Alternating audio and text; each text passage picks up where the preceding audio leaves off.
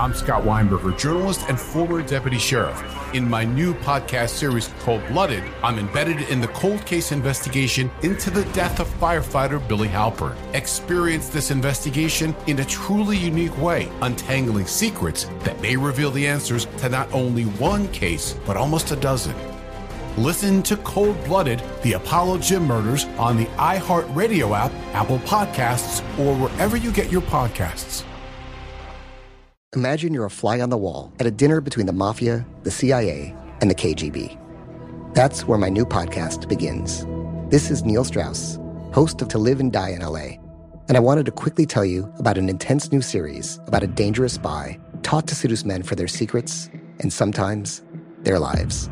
From Tenderfoot TV, this is To Die For. To Die For is available now.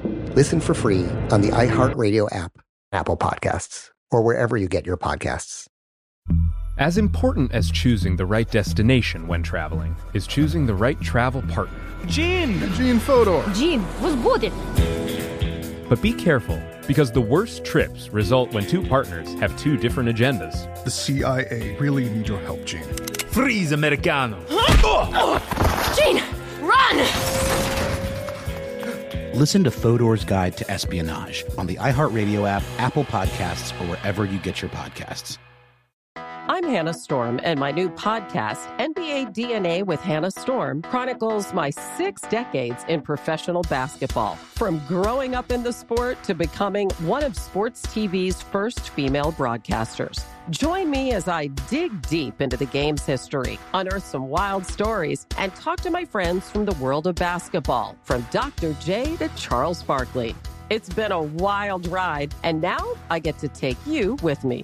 Listen to NBA DNA with Hannah Storm on the iHeartRadio app, Apple Podcasts, or wherever you get your podcasts. From UFOs to psychic powers and government conspiracies, history is riddled with unexplained events. You can turn back now or learn the stuff they don't want you to know.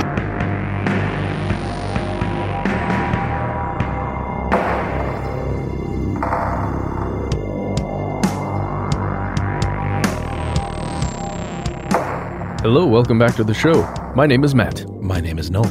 I'm Ben, you are you that makes this stuff they don't want you to know. I want to check in with everybody.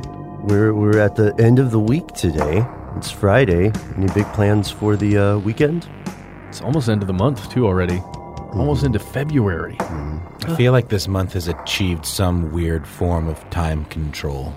Like it's extended out in my mind to feel like a much longer period of time than it's actually been. Yeah, we've been here a very long time because at the beginning of the month, of course, I, like millions of other Americans, play Bone Thugs and Harmony first of the month just to get motivated. And it feels like it's been years since I've done that. January has been very long. I was going to say it feels like it just started. I miss my Uncle Charles, y'all. One day, maybe we can finally finish that Chick-fil-A based parody song we wrote about using the melody of Bone Thugs and Harmony. The reason we're talking about time and plans for the weekend and stuff is because we've all been traveling more. We'll be traveling more over this year, especially as a show. And today's episode is about someone who went on their own journey. A person named Elisa Lam. On February 1st, 2013, a 21-year-old Canadian college student named Elisa Lam vanished while staying at the Cecil Hotel in downtown Los Angeles. Now, this is in the Skid Row area of Los Angeles, which has a reputation for being a bit dangerous, seedy, if you will. Lots of drugs, crime in this area. That's just something to take note of. She was traveling alone via Amtrak, and she was taking the bus a lot. And she called this her, quote, West Coast tour.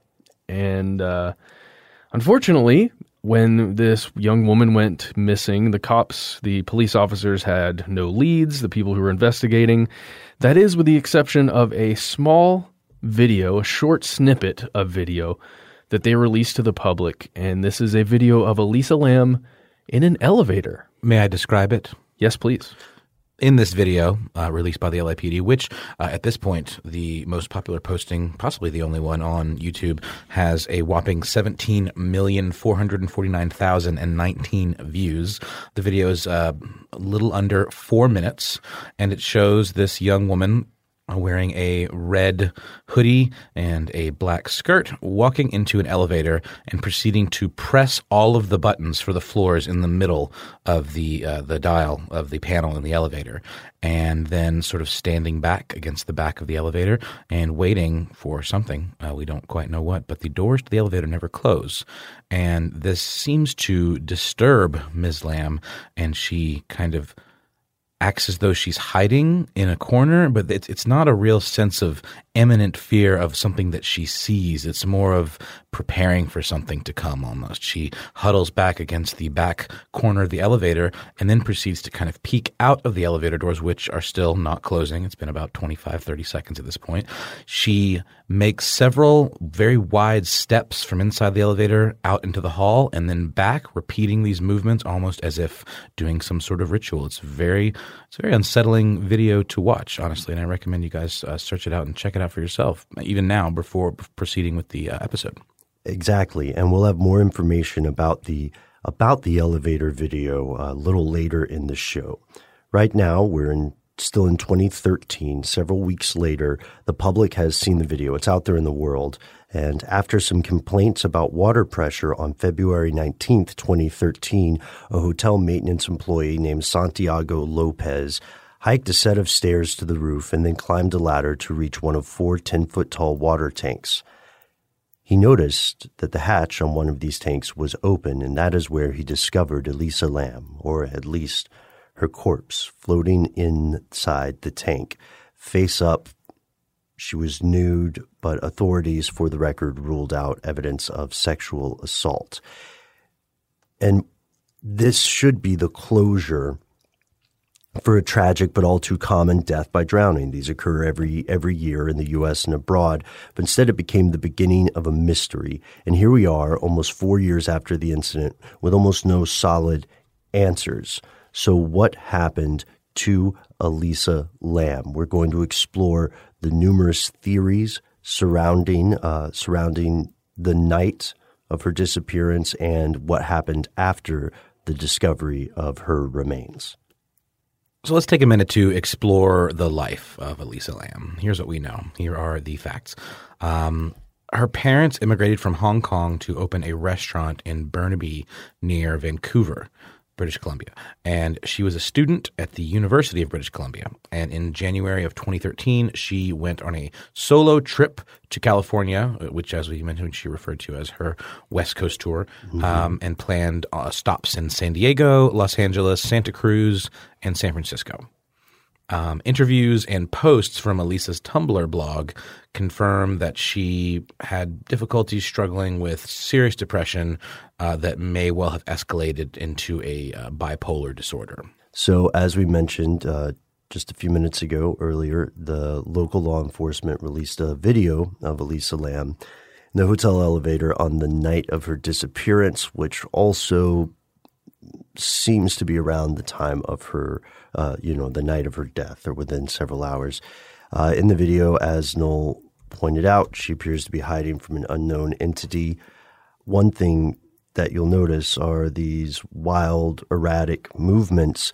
Body language experts, this is an important note, body language experts believe this may be a manic period and may be manifesting in very strong but very fleeting and temporary emotions. There are times in the video where she's smiling. There are times when she's hiding. And one thing that we also noticed, I think, when we watched it, is that the door doesn't seem to close.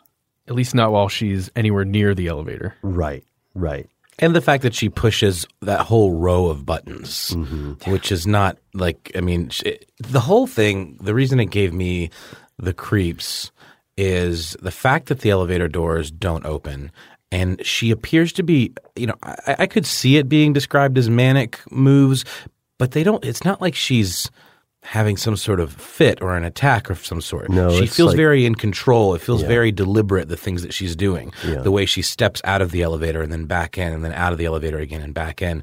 And then she kind of huddles against the back wall of the elevator, sort of standing very still and upright. In the corner by the buttons. And like it's as though she's expecting someone or as though she senses something, there. Mm-hmm. And it really – I'm not one to go for that kind of stuff. A lot of times watching the video gave me a bit of a shiver.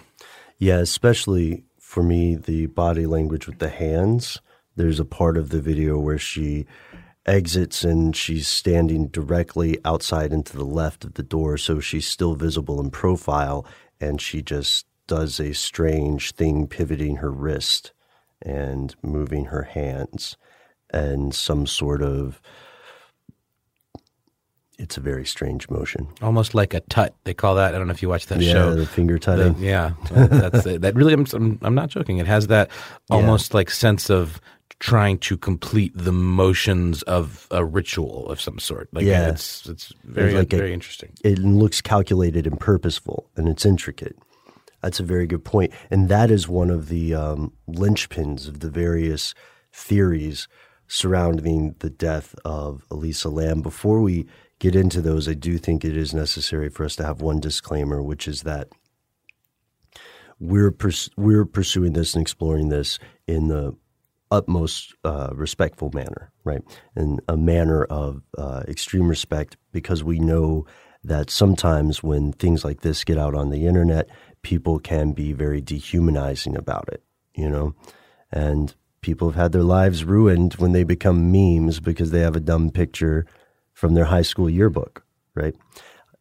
Hopefully none of us are speaking from experience or have actually experienced that, but this is a very serious thing. This is a human being's life, and we can't forget that. This is a person that had family and loved ones, and if you follow her social media presence and look, at some of the stuff that is out there, there is a lot of outpouring of love for her family and from her friends. And we want to keep all of that in mind in how we explore the various theories behind this tragic death. And we will explore those theories in just a moment after a word from our sponsors. Live Nation presents Concert Week. From now through May 14th, get $25 tickets to over 5,000 summer shows. That's up to 75% off a summer full of your favorite artists like 21 Savage, Alanis Morissette, Cage the Elephant, Celeste Barber, Dierks Bentley, Janet Jackson, Meghan Trainor, Peso Pluma, Sean Paul, Sum 41, and many more. For way less. Grab your tickets now through May 14th to see all of the artists you love all summer long. For just $25 each. Visit livenation.com/Concert Week to buy now. That's livenation.com/Concert Week to buy now. If you want to level up your marketing and business knowledge, then look no further than the Marketing School podcast hosted by Neil Patel and yours truly, Eric Su. It is the #1 marketing podcast in the United States and number 15 on business in the United States. And it has amazing guests such as Alex Hormozi, Layla Hormozi, Cody Sanchez. We pull in these amazing interviews with other people that are not only great marketers, but actual operators. And the icing on the cake is Neil and myself were also operators as well. So we share learnings from the trenches. We share secrets that we otherwise wouldn't be sharing with other people. And we also share other advantages that will help you get ahead of your competition. So all you have to do is listen to Marketing School every weekday on the iHeartRadio app, Apple Podcasts, or wherever you get your podcasts. As important as choosing the right destination when traveling is choosing the right travel partner.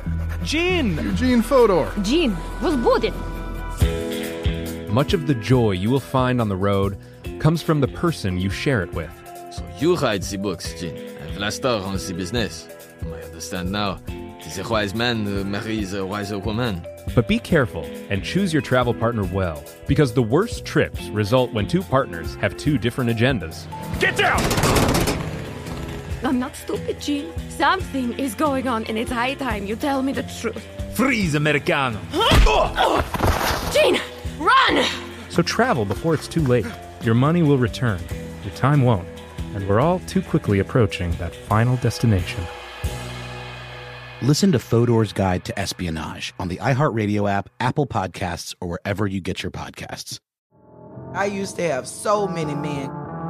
How this beguiling woman in her 50s, she looked like $1 million, with zero qualifications, she had a Harvard plaque, tricks her way past a wall of lawyers and agents. She's got all of these Maseratis and Bentleys all in the driveway. Is it like a mansion? Yes, it's a mansion. That this queen of the con uses to scam some of the biggest names in professional sports out of untold fortunes. About $6 million. Approximately $11 million. Nearly $10 million was all gone. Employing whatever means necessary to bleed her victims dry. She would probably have sex with one of her clients. Hide your money in your old rich man, because she is on the prowl. Listen to Queen of the Con, Season 5, The Athlete Whisperer, on the iHeartRadio app, Apple Podcasts, or wherever you get your podcasts.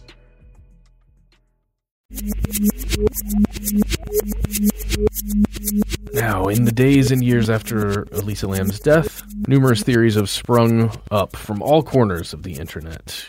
Usually these are fascinating, Noel, right? But Matt, you own your words, my friend. I respect and appreciate everything about you. Sometimes they're relatively mundane. Others are a bit out there. Let's call them extraordinary. Mm-hmm. But let's start off with the least unusual.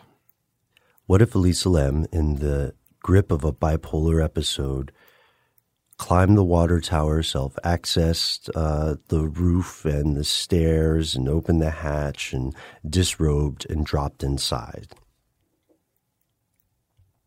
Okay, so this is a possibility. This would probably be Occam's razor, perhaps. This would be where you'd start with,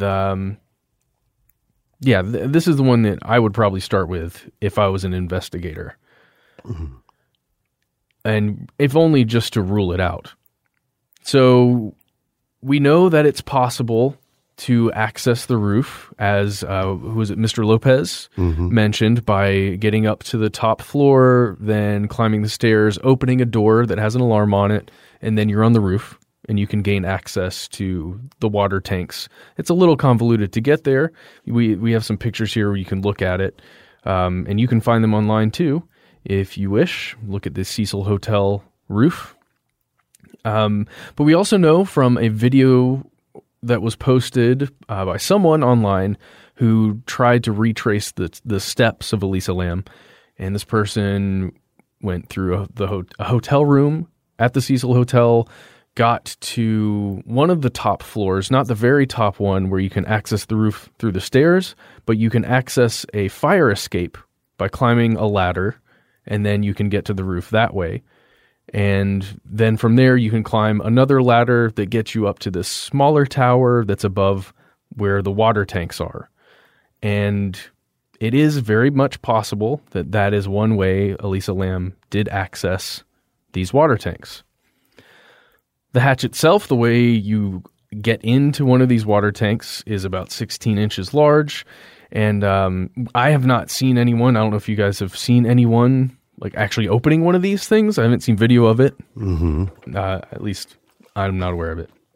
Now, all four tanks are 4 by 8 feet. That's 1.2 by 2.4 meters. These cylinders are propped up on these fairly large concrete blocks. Which is why Lopez describes it as a 10-foot tank. Exactly. And there's no fixed access to them. You can't just climb up a ladder that's attached to one of these tanks to get into it. That's why it's thought that perhaps she went up around the ladder on the other side. And again, they're protected by those heavy lids. There is a Reddit post on Unresolved Mysteries, Ben, that you and I definitely looked at. And on here, someone goes through and starts looking at the physics of what this hatch would be, because this is something you can't find online anywhere through the official sources. And it appears it would be around 30 pounds to 50 pounds heavy, depending on what gauge of steel it's made out of, which is fairly heavy if you think about that, trying to lift that up. But not impossible to lift. Certainly not impossible. And while Lam was a diminutive person, it's not automatic proof that she couldn't lift the hatch. The big question is whether the hatch was locked that night, right? And whether there was some way to access the roof as a customer or a guest of the hotel. And that leads us to the second theory, which is a bit darker. What if Elisa Lam was abducted and murdered? This would explain why she seemed to be behaving erratically in the video. Maybe there was someone actually following her that she was trying to get away from. I find that a little difficult given, that she didn't run, that she was just kind of hanging out in this elevator, looking around, but not really making any efforts to escape anything immediately threatening her. But let's continue. So there's no proof that she wasn't murdered. Let's get that out of the way for sure. She made blog posts while she was staying at this hotel, talking about having trouble with quote-unquote creepers. I guess, you can interpret that any number of ways, whether or not that was someone that was actually following her around, a single individual that she identified, or whether it was just, like you said, it was in a bad neighborhood, cat calls, that kind of stuff. More general unpleasantness. The blog was updated several times after her death, which is very unusual. One of the images that's on there is a graphic image of a light bulb hanging from a string against a kind of a drab wall backdrop, and inside the light bulb is kind of snowy scene with a little shack and a tree. I found that a little unsettling myself. But Ben, you mentioned you feel like this could have been a series of scheduled posts, perhaps. Right. People can do, the internet has a weird approach to time. You can write a blog post and schedule it for years in the future, technically. But still, if you look at what was it, Noel? You did the legwork on this too. You saw the most recent post was definitely like the same year, but months later. Yeah. Right? So then it becomes a question of when that post was actually written or scheduled to publish, or if there was someone else, maybe a friend or a relative or another unknown person who had access to it. The biggest signpost to this, like if she had a murderer who was an employee at the hotel, then that would explain why they were able to get up there. The doors and the stairs that access the hotel's roof are locked, with only staff having the passcode and keys, and any attempt to force them would have, in theory, triggered an alarm. For the record, in later legal dealings between the hotel staff and Lam's parents' lawsuits, the staff stated that they did not hear any alarm on the night of Lam's disappearance and probable death. And something to think about here is if she did access the roof through some other means, through a fire escape or something, it would, in my mind, if she was attacked by someone not on the roof and then taken to the roof, that would be extremely difficult to do without having access to the door that has an alarm on it. Yes. Yeah, that's a very good point. And the lack of evidence of sexual assault makes some of that a bit difficult to believe for me. I mean, if you're going to take a young lady, up to the roof like that, it seems like you would have nefarious intent, unless it was some sort of serial killer whose MO did not include any kind of sexual assault. Right. And if it was a male serial killers are typically have some sort of aspect of that with them, right? And a serial killer wouldn't be too out of the ordinary at the Cecil Hotel. That's true. It has a history of, was it Ramirez? Richard Ramirez stayed there for a little while. Not the original Night Stalker, but the Night Stalker. Yes, Richard Ramirez, the more mainstream Night Stalker, along with his copycat, Jack Unterweger lived at the Cecil Hotel while they committed their crimes. This goes into one of the stranger theories. The idea, and this is for people who believe in things like ghost or possession of sorts. The Cecil Hotel has a very troubling history. Similar to the Overlook Hotel in The Shining, it seems to be by some dark lottery of coincidence, it is a place where a lot of bad things have happened. Elizabeth Short, also known as the Black Dahlia, was supposedly staying at the Cecil before she was murdered in 1947. Goldie Osgood, known as the Pigeon Lady of Pershing Square, was raped and murdered in her hotel room there in 1964. And as we said, serial killers stayed there while they were active. The hotel has also been the location of many suicides, including, and this is a very strange one woman who committed suicide by jumping out of a window off the ledge and then killed a completely innocent person who just happened to be walking by. This is a family show, so I'll say that is the crappiest day ever. Yeah. It's almost as though if there were some sort of malignant energy seeping out from this place, this is almost an example of it reaching out into the greater world around it and having an effect. That's true. Yeah, it's possible. Or you take the other side, and if I embody Jonathan Strickland for a moment, you just say, well, maybe it could just be an area where this hotel is located. Right. And Jonathan Strickland is friend of the show, host of podcast Tech Stuff, and also will make occasional appearances here. Keep your eyes peeled. Oh, he's also our complaint department. So if you have any complaints, please send them directly to jonathan.strickland@howstuffworks.com. But yeah, that is a good point. Is it just simply that it is a budget hotel in a bad area? I mean, it's possible, but do you believe that there can be places with bad or good energy? It's an interesting question because many times people would dismiss that as some sort of quote-unquote hippy-dippy thing.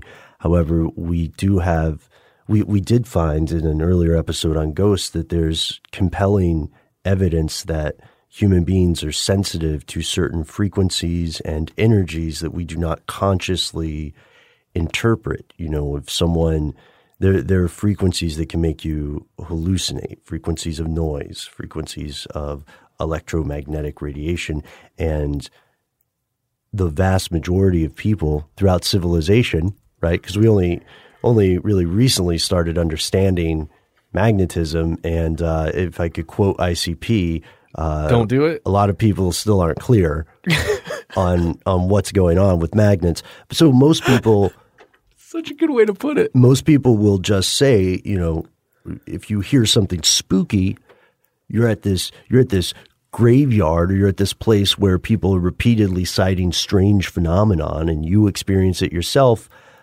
A lot of people aren't going to instantly turn into some sort of Vulcan and go, well, logically. A lot of people are going to either run or take out their camera or freak out. And I wonder if there's such things as good places. There are a couple here in the Atlanta area that are rumored to be like that. There's a spot in Arabia Mountain, which is, fun fact, also a location, part of the filming location, Pet Sematary 2. Really? Yeah. Arabia Mountain's an interesting place. You go and it feels like you're almost on the moon. Like there are these bizarre craters that support some kind of, do you know the specifics of the type of that lichen ecosystem? Yeah, it's a lichen. It's like red. Yeah. And it makes the water red. So there are all these pools of blood red water with mossy, kind of fuzzy little ecosystems within them, and it looks like nowhere else I've ever been in my life. If you're ever in the Atlanta area, I'd really recommend going. And little cairns, little stacks of rocks. So wait, is it cursed, the area there, or is it a good place? Well, it seems to be usually a bad place. Okay. Because the reports we would always hear were that it had a higher than average incidence of violent crime. which again could just be the location. It's a very old place. It's part of the 4th largest basaltic extrusion, which it's also part of the same gigantic chunk of basaltic rock that formed Stone Mountain, which is another fairly odd Atlanta attraction. And yeah, like Noel said, the plants there seem almost completely alien, and it does feel like you're on the moon. There were some very dodgy murders there in the 70s. You can see where at the site of one death, someone wrote the Lord's Prayer in white paint. And I remember going there many years ago to have seen somebody scrawling it out in black paint and writing, "He can't hear you." Yeah. And I don't know who stacks those rocks. But anyway, it's a strange place, and it's surprisingly easy to get lost there too. Mm-hmm. But for people who believe in very good places or very bad places or very spiritual places, we would like to hear what you think. If you think that's real, and if you think there's a reason behind it, whether that reason is scientific or spiritual. We've heard stuff before about ley lines or other geomagnetic theories. We've also heard arguments about things like altitude affecting someone's perception or sea level. It's a pretty fascinating thing. I got a couple additional details about the Elisa Lam case that are quite troubling. We may want to cut this out, guys, but apparently she was in the tank long enough that her remains contaminated the drinking water and bathing water for the hotel. And some guests reported, having drank it, that something wrong was the taste was off. Yeah, that's one of the big back and forths that people have had in the years since, because we know there was definitely water pressure, but if there's a decomposing, it was what they call moderately decomposed body. So that means it's bloated, it's greenish, it is contamination. So yeah, those people in this place with hundreds of rooms, you're right, Noel, they probably drink it. And we didn't have, I couldn't find any reports that confirmed any illness from that, but statistically it's very, very likely that happened, because this was a matter of weeks, And finally, the parents, Elisa Lam's parents, actually filed a negligence lawsuit against the hotel, but a judge in Los Angeles threw it out, claiming that the death could in no way have been considered foreseeable, entirely because of the conditions that we described. In order to get into that tank, she would have had to scale quite a few treacherous situations, including a ladder to get up to the ledge above it, because there were no accessible ladders on the tanks themselves, and then would have had to scale down a partial wall that was above the tank, or just jumped off of the roof onto the top of the tank. And there was nothing, according to the judge's ruling, that would have made it inviting in any way or made it seem like it was okay to be there. Everything pointed to this person having done this themselves, which I think is what makes this case so very, very creepy to me. And also, I'm glad you brought that up, because one of the most painful things about something like this is when someone is gone, and if your child is gone, then that's the beginning of something that is going to continue for years and maybe never ends. And they have to go to this courtroom to stand in front of these strangers to say, people shouldn't die when they go to your hotel. Our daughter shouldn't die.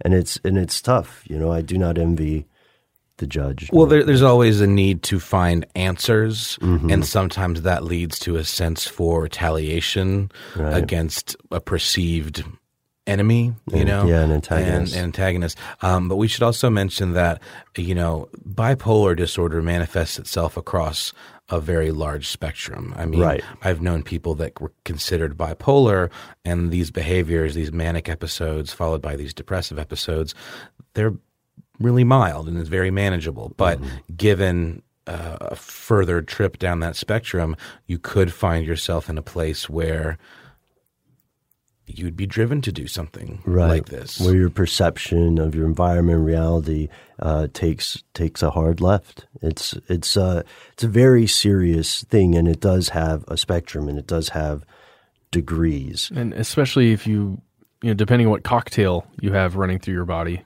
of drugs. Right. And so that's a good point too. There is an autopsy report that you can find in PDF form online.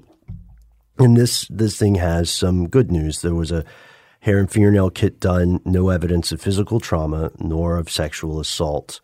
They also found no evidence, this is interesting, that would suggest Lam had committed suicide. So that's why it's ruled as an accidental drowning, and they do cite bipolar disorder as a significant factor. They also found her clothes that she's wearing in the elevator video floating in the water beside her, coated with I'm quoting here, sand-like particulate. Not sure where it came from. And her watch and room key were there too. Toxicology tests were done on her blood, and they found traces of her prescription medication. She was on a long list. She had a long history of taking medication. It's probably a better way to say it. She also had non-prescription drugs like Sinutab, ibuprofen. She had 0.02% alcohol in her blood, but there were no recreational drugs in her system. And I mean, 0.02% is like a beer. Yeah. Well, the body is also breaking down at this point. That's true. And so how long was it before that she was discovered, just to make that clear one more time? So from February 1st to February 19th. So about 2 weeks. Yeah, well, between 2 and 3 weeks, yeah. And the full autopsy report was released 4 months later in June. But on February 21st, the coroner's office ruled it an accidental drowning. There are so many unexplained things that occurred that night, and then from that date up until she was found, and even now, today. And there are so many ideas about what this could be, about what could have happened. Some of them even veer into this spooky, maybe?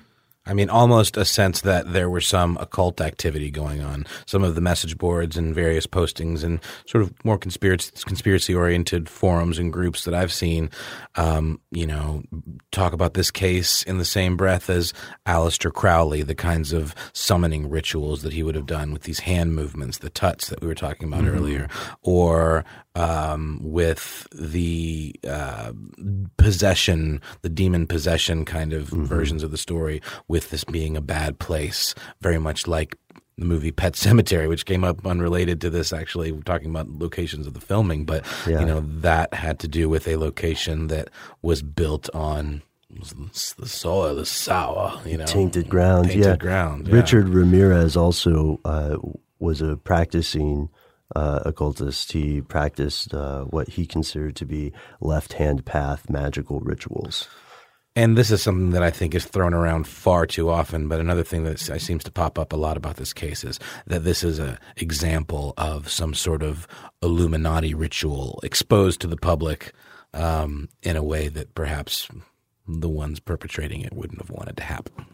So let's continue down this path, this rabbit hole. Let's look at some more extraordinary theories regarding this incident after a quick word from our sponsors.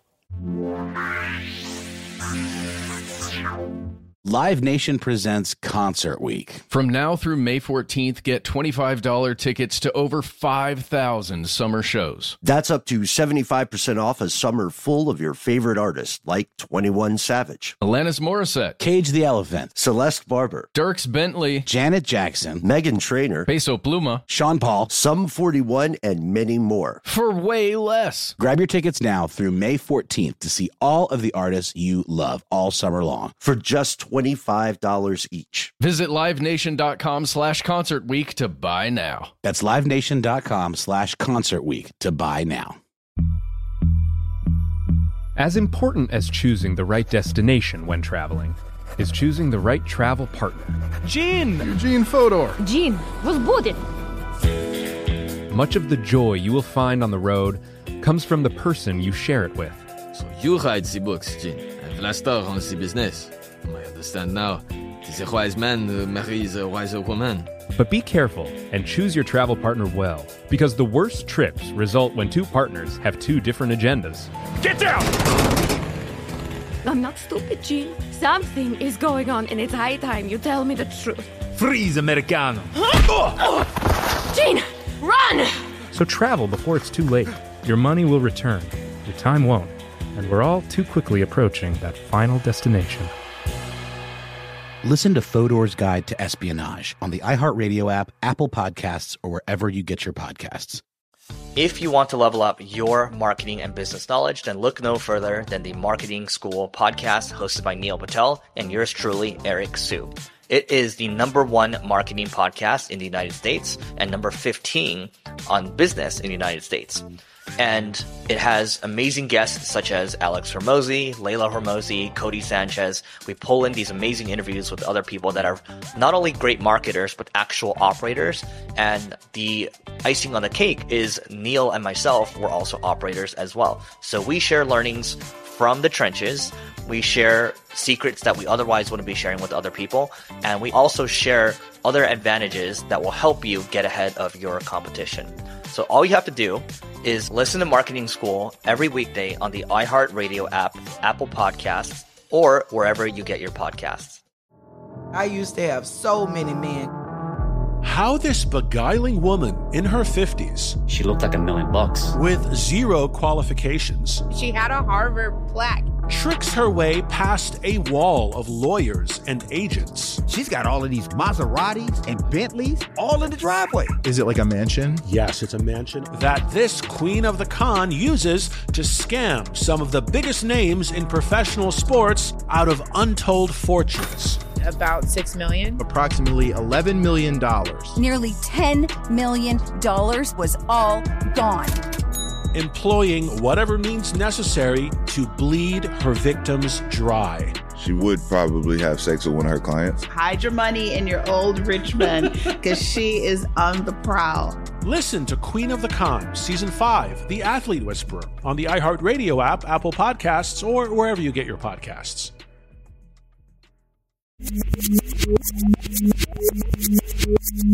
One of the strangest accounts that we read, one of the strangest theories we found regarding the events on the night of February 1st, January 31st, 2013, was an urban legend that originated in Korea, and it is called the elevator game.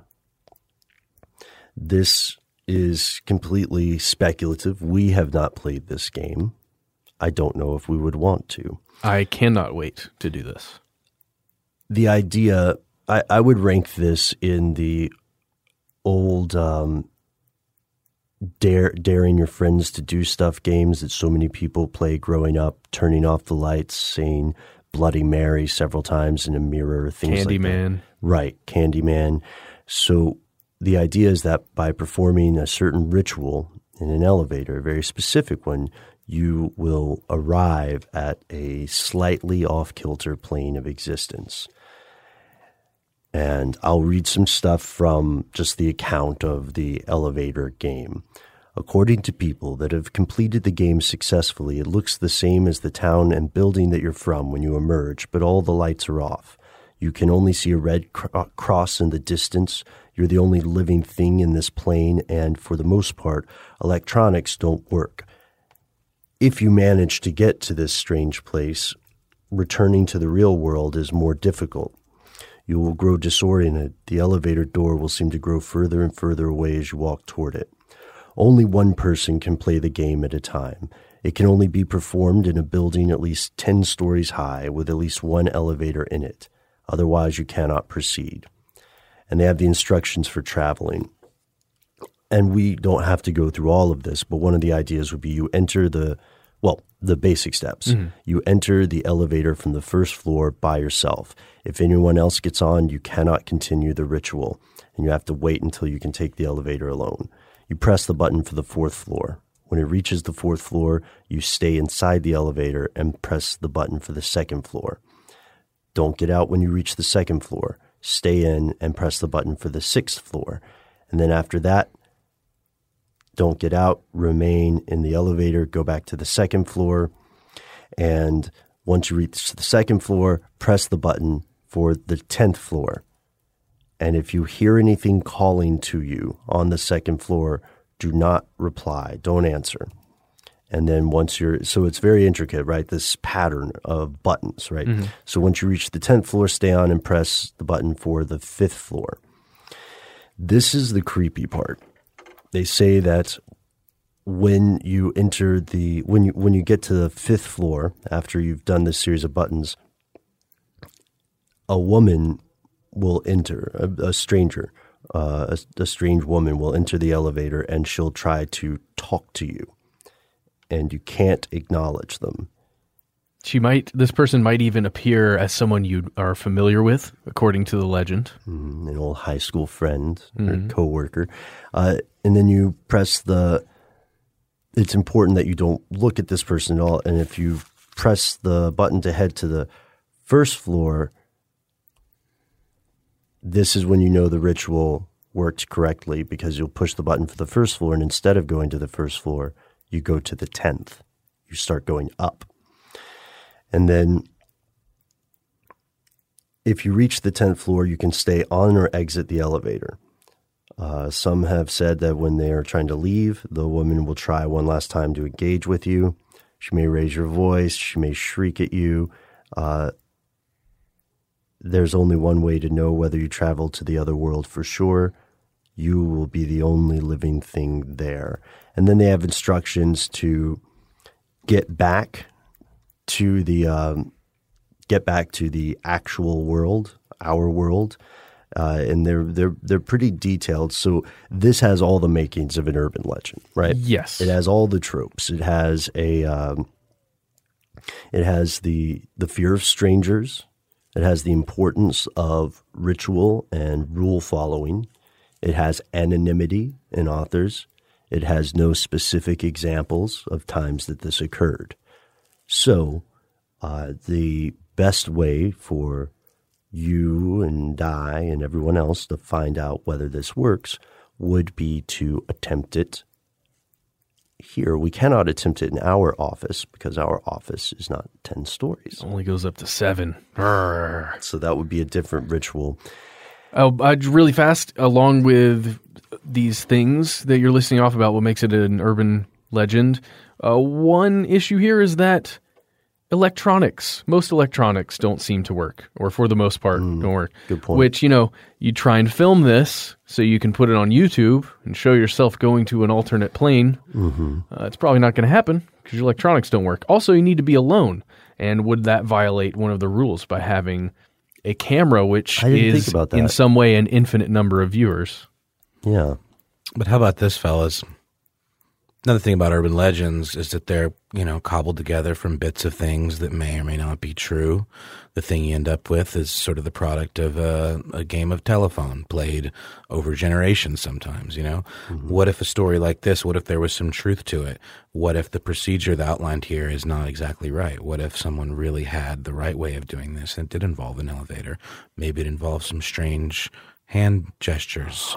Maybe it involved... pressing a certain row of buttons all the way. And maybe there's an apparition of some sort in that elevator footage that is being communicated with in some way. I mean, I don't usually go for this kind of stuff, but this story really got my imagination going, and I can't help but think of that Tumblr image that was posted after Elisa Lam's death, so long after, of a single light bulb with another world contained inside, hanging from a string against a drab backdrop. It just kind of represents to me this idea of a different world, going to a different place. Yeah, that's a very good point, Noel. It also calls to mind our discussion about rituals and grimoires. The idea that maybe there is a real ritual and it just isn't specifically explained correctly. And we do know the one thing that escapes a lot of people about folk tales and fairy tales. Sure, it's easy to dismiss them, but like Noel said, with the game of telephone for generations, these are cobbled from very, very old stories. So many of those urban legends that you may hear about UFOs began as stories of gods in mountains and evil spirits or fairies or fae. And so this likely does have the DNA, you might say, of something else. And the way that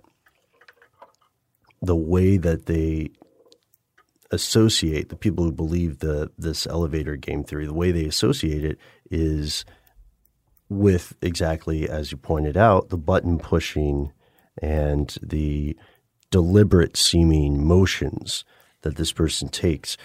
But I wonder if anybody has thought about the point that you made, which I don't think I've heard. I think this is the first time I've thought about it, the light bulb image. Not to poke holes in the theory too much, but Elisa Lam, at least according to the video, never travels on the elevator. She stays on one floor. And I'm glad you brought that up, because people who claim to be video editor experts have controversial views about that. And this is where I want to defer to you guys, to your expertise. Do you think the video is edited? I know the timestamp is obscured in the original, because several people watched it and said that it was edited. For people who are not, pursuing some kind of supernatural or extraordinary explanation, the people who think there is a conspiracy, perhaps on the part of the hotel, or perhaps even on the LAPD, on the LAPD's end, they say that there was someone else visible on the camera, but time had been cut out or spliced. And I wanted to know what you guys think of that. The biggest thing for me in watching it is I cannot find a good enough rip of the original one. The video that's posted under, what is it, Dennis Romero? Mm-hmm. That's the one with 17 million views that we were talking about. And then that's obviously the most commonly viewed one, just from the numbers. But it is so pixelated, and everything, like the numbers at the bottom with the time code, or what I'm assuming is time code on the bottom left-hand corner. It's just, it looks strange to me. And it's so low quality that it would be very hard to determine whether or not this thing was affected in post somehow to look in a certain way, because you could manipulate the contents of this imagery fairly easily. Okay, so in that case, it's sort of inconclusive. That's what I would say. Okay, what do you think, Noel? It wasn't anything that would have been easy to edit that actually hit me about it. It was just more the way she moved, It was like the way the things that she did. So are you saying that like there may have been parts of it that were edited out?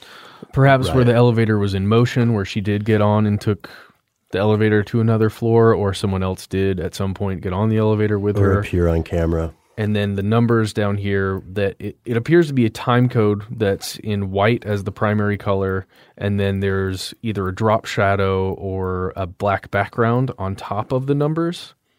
And that's generally not what you see in time code. Perhaps it is for this system that's used in the hotel, but it looks strange to me as someone who works with video on a daily basis. Why does it matter whether it moved or not? I guess for more information on her travels, like whether she was truly alone.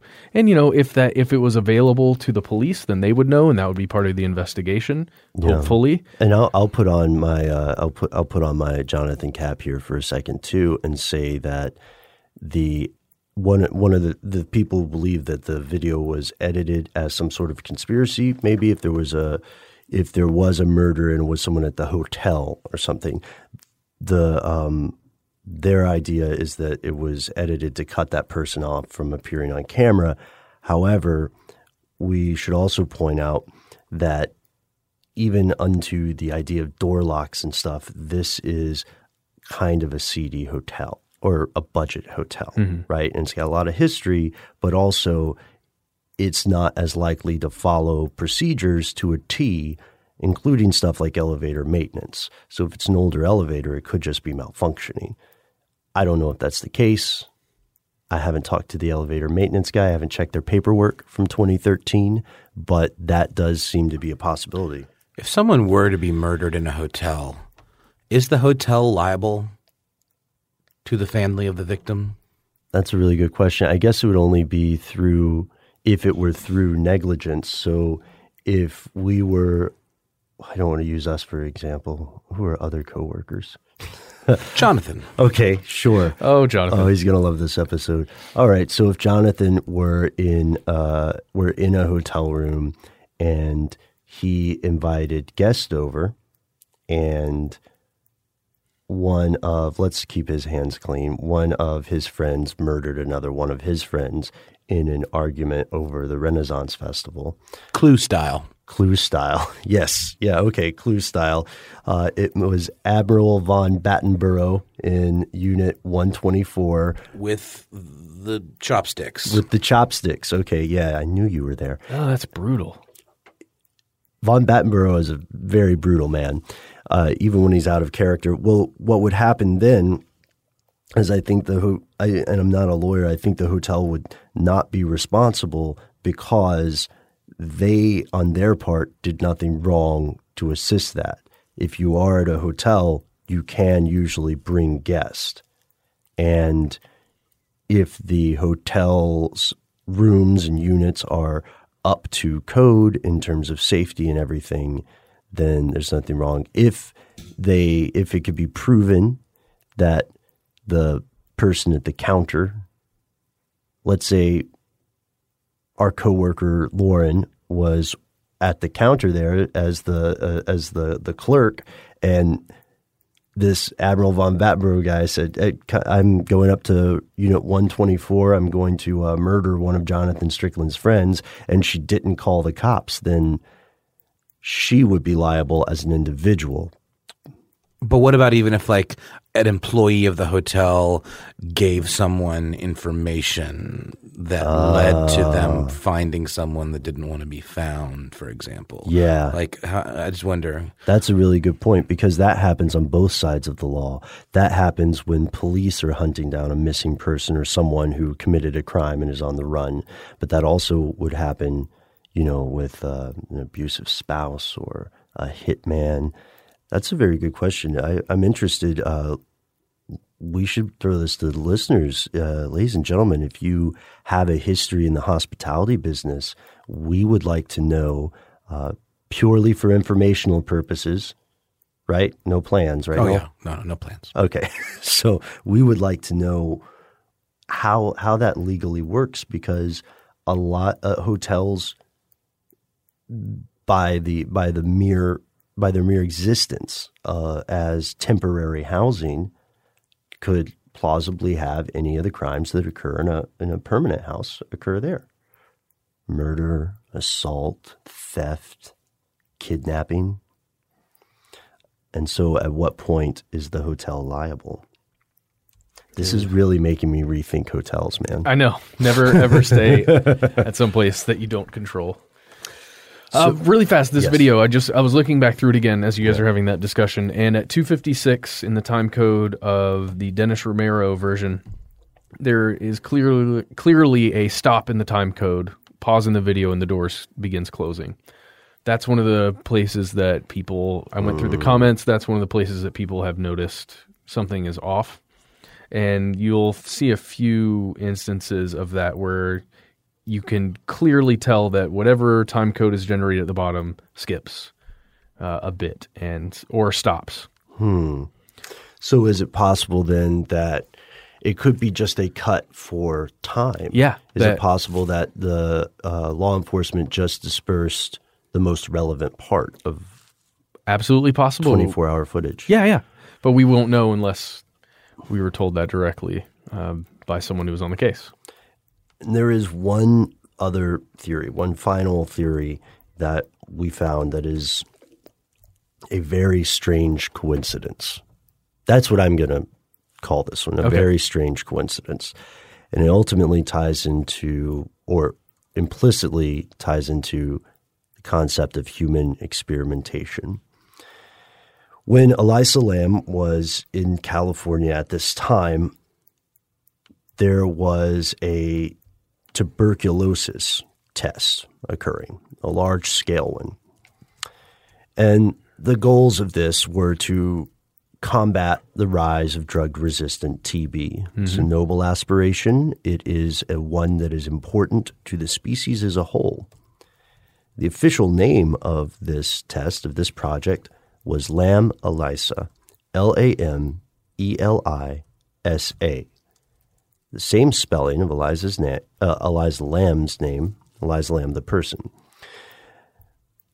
Because of this very strange coincidence, many people have speculated that the disappearance and death are somehow related.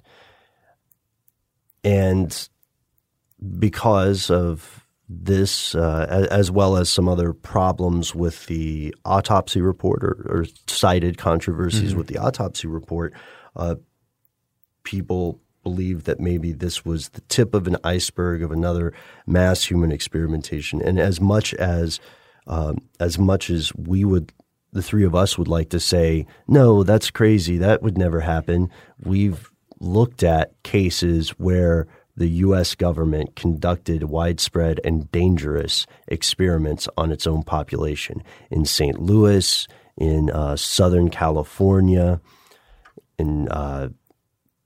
they gave people syphilis, or excuse me, the official story is they just didn't treat syphilis. They looked at the effects. So we know that human experimentation occurs. However, what we also know is that the public tends to find out about this decades later. And it's the old Ouija board argument, right? Like if there really is a way to contact the afterlife, is it in a mass-produced game by Parker Brothers and still no proof? If there is a vast, nefarious, citywide or large-scale secret human experimentation project, are they going to name it after one of the people involved? You know what I mean? That's like that's like Matt Frederick having a human sacrifice ring operating in Arabia Mountain in the 70s and then having putting out a public notice about Matt Frederick's top secret human sacrifice ring. The sacrifice-human ring. Right. Or, yeah, right. .org. It's a nonprofit. So that coincidence, while strange with the information we have now, it's tough to call it anything else. And at this point, it seems like the majority of people believe that this was a very unfortunate, tragic, heartbreaking incident that happened completely involving Elisa Lam on her own. However, we would like to know what you think. Are the questions that people are posing, are they utter bunk? Are they malarkey? Is there something more to the story? And while you're at it, what other unexplained disappearances or deaths would you like us to explore in the future? Let us know what you think. And speaking of hearing from you, what do you say, guys? Should we do Shout Out Corner? Our first shout out goes to Jacob. also known as Honcho. Honcho_1. Is it all right that I said that, Jacob? I hope so, because I did. Have you guys ever looked into UN Agenda 21? Oh, yes, we have, sir. Supposedly, quote, the naked communist ties in with it. I had a human growth and development professor that made us watch the documentary Agenda Grinding America Down. Well, we have covered Agenda 21 in video form. You can find that on our YouTube channel or at stufftheydon'twantyoutoKnow.com, the best URL in the history of the internets. And this has to do with food production and there's a lot of stuff that goes into Agenda 21. It's characterized as a sustainable, as a voluntary action plan for sustainable development, which means that they're hoping to combat poverty. They're hoping to create more legal protection for environmental concerns, deforestation, biodiversity, control pollution, etc. Opponents of it typically say that this is removing sovereignty and agency from individual countries. And this is a huge document. It's 350 pages. It's 40 chapters long. Yeah. I am always surprised when someone has read the entire thing. And it's not too popular in the U.S. Well, here's the best way to say it, Honcho. A June 2012 poll of 1,300 U.S. voters found that 9% of the people supported it, 6% opposed it, and 85% said they didn't have an opinion because they didn't know what it is. Because it didn't have enough information. And I'm going to check out the documentary you recommended, Grinding America Down.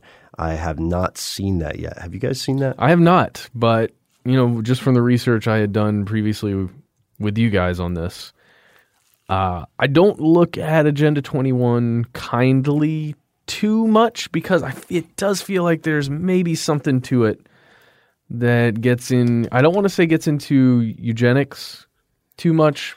It's population control. It feels that way to me, even though that's not stated anywhere. Right. In any of the documents that are official, it just has that feeling.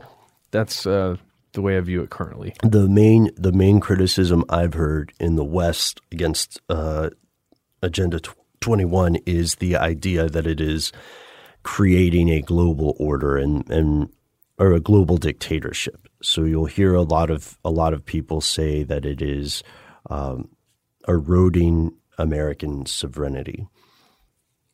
Yeah. It's like 24 years old now? 25 years old almost? Oh, how time flies. How time flies when you have big plans, right? Yeah. Thank you for writing in, Honcho. We have another shout-out. Our second shout-out of the day comes from Riker C. Dear Conspiracy, hey, how's it going, guys? I'm a truck driver, so for around 11 hours a day, I pretty much do anything I can to fight off the boredom. You guys, along with Stuff You Should Know team, really make my day a lot easier, and I've been binge listening a lot of your stuff lately. I've been skipping around a lot, but today I listened to your episode on the Fermi Paradox, and I know I'm incredibly late on this, but I wanted to add something that I thought would surprise you that you guys did not discuss. In our solar system, the sun takes up about 99.9% of the matter here.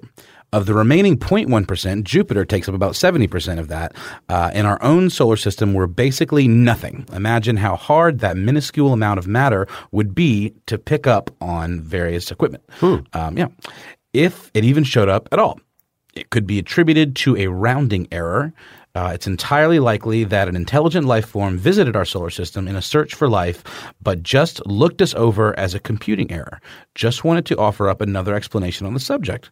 It was one of my favorite episodes. You guys are great, and for my sanity's sake, please keep up the awesome work. Also, do you guys ever plan on doing any kind of work with Aaron from the Lore podcast? Your cryptid stuff is really interesting, and it would be a dream come true to hear that you guys are guest starring or he's guest starring. Well, that's cool. We're actually going to be on a bill with Lore at the New York City Podfest April 9th at the Bell House in Brooklyn. So maybe we can make friends with Aaron. Technically, we can say that we are in a show with them. Technically, that's a pretty great idea. Maybe we should write to him, see if he wants to hang out. And not to mention the computing era stuff. I mean, I think that is interesting. If you're monitoring, big picture stuff from far, far, far, far away, it's true that we are a bit of a speck. We're a tiny blue speck. We are not near as important as we think we are. That is pretty much the story of human history, right? Jeez. But I really appreciate that, and don't feel bad. Don't feel bad about being quote unquote late, Riker. That's awesome. That's a point that I personally didn't consider at all. And it probably works both ways, right? Because if there's another planet around the same size, right, even if it's a very advanced civilization, our odds of finding it with our comparatively rudimentary equipment are even more infinitesimal. It's a big world. It's a big universe. Jeez. Makes you think. Also, big shout out to your parents, Riker, for naming you that, or you, if you changed your name. However it got there. Maybe it's just a moniker, but cool name. Yeah, these are all great names. Yeah, Honcho, Jacob. Riker. It's Jacob. I like Honcho.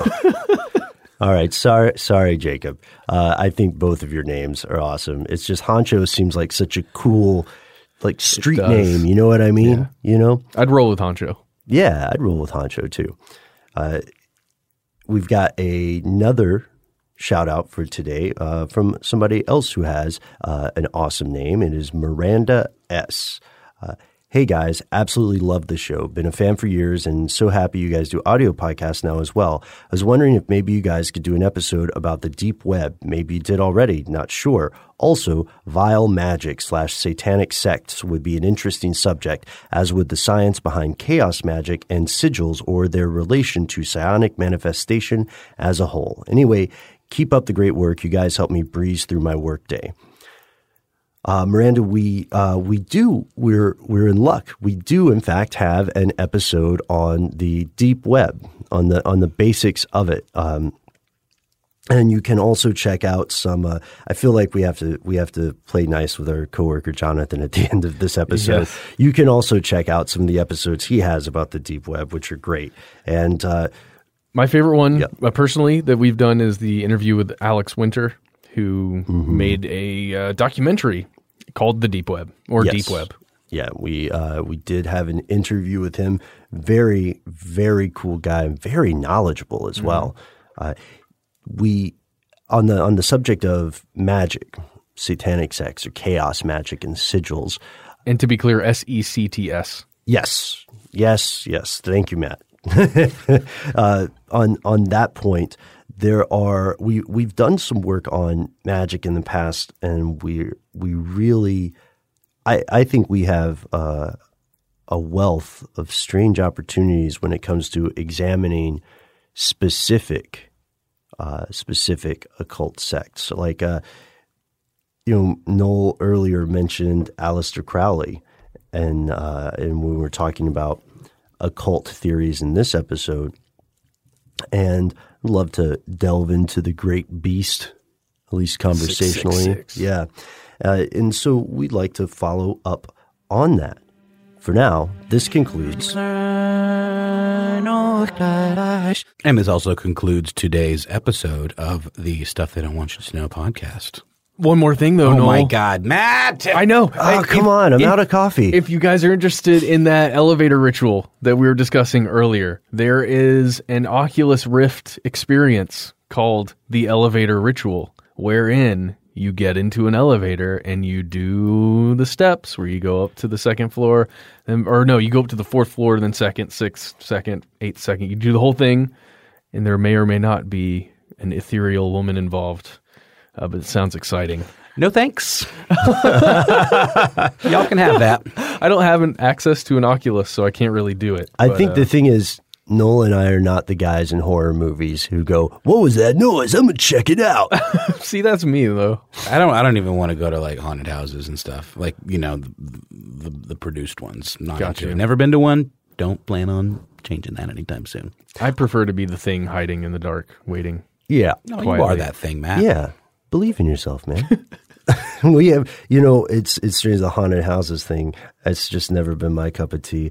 I like control. I'm a control freak. Well, I'm glad that people are having fun. And on a technical level, I'm sure the makeup is impressive.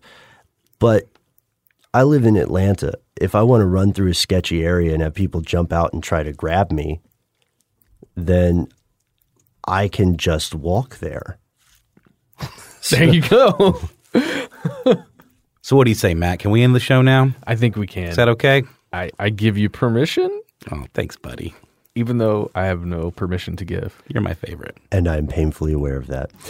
No, we're mostly kidding. We are all actually friends who hang out outside of the show. And that reminds us, if you happen to be in New York, we're going to put together some kind of hangout thing there in April. So let us know if you're in town. We'll have more details coming soon. You can find them, as long as many other stories that don't make it to air, on our Facebook and Twitter, where we're Conspiracy Stuff. On our Instagram, that has some really cool pictures up presently from DC, courtesy of Noel. We're Conspiracy Stuff Show on that. And if none of that pushes your buttons, you can write to us directly. Remember, let us know about mysterious disappearances we should investigate in the future. Let us know your thoughts on some of the theories you heard today. And if you want to write something completely random, we'd love to read that too. We are conspiracy@howstuffworks.com.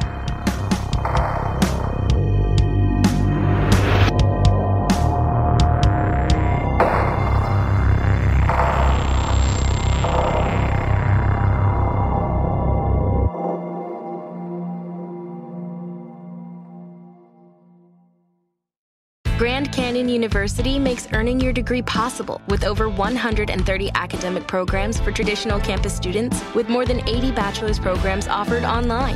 GCU provides you with the personal support you need, from complimentary unofficial transcript evaluations within 24 business hours to scholarships, academic support, and your GCU graduation team, led by your own university counselor. Find your purpose at GCU. Private, Christian, affordable. Visit gcu.edu.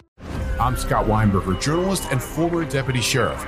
In my new podcast series, Cold-Blooded, I'm embedded in the cold case investigation into the death of firefighter Billy Halpern. Experience this investigation in a truly unique way, untangling secrets that may reveal the answers to not only one case, but almost a dozen. Listen to Cold-Blooded, the Apollo Gym Murders on the iHeartRadio app, Apple Podcasts, or wherever you get your podcasts. Imagine you're a fly on the wall at a dinner between the mafia, the CIA, and the KGB. That's where my new podcast begins. This is Neil Strauss, host of To Live and Die in LA, and I wanted to quickly tell you about an intense new series about a dangerous spy taught to seduce men for their secrets and sometimes their lives. From Tenderfoot TV, this is To Die For. To Die For is available now. Listen for free on the iHeartRadio app, Apple Podcasts, or wherever you get your podcasts. If you want to level up your marketing and business knowledge, look no further than the Marketing School podcast, hosted by Neil Patel and yours truly, Eric Su. It is the #1 marketing podcast on Apple and number 15 on business in the United States. Now, if you want to listen to interesting conversations with operators that have been there, done that, also with other interesting guests, then listen to Marketing School every weekday on the iHeartRadio app, Apple Podcasts, or wherever you get your podcasts.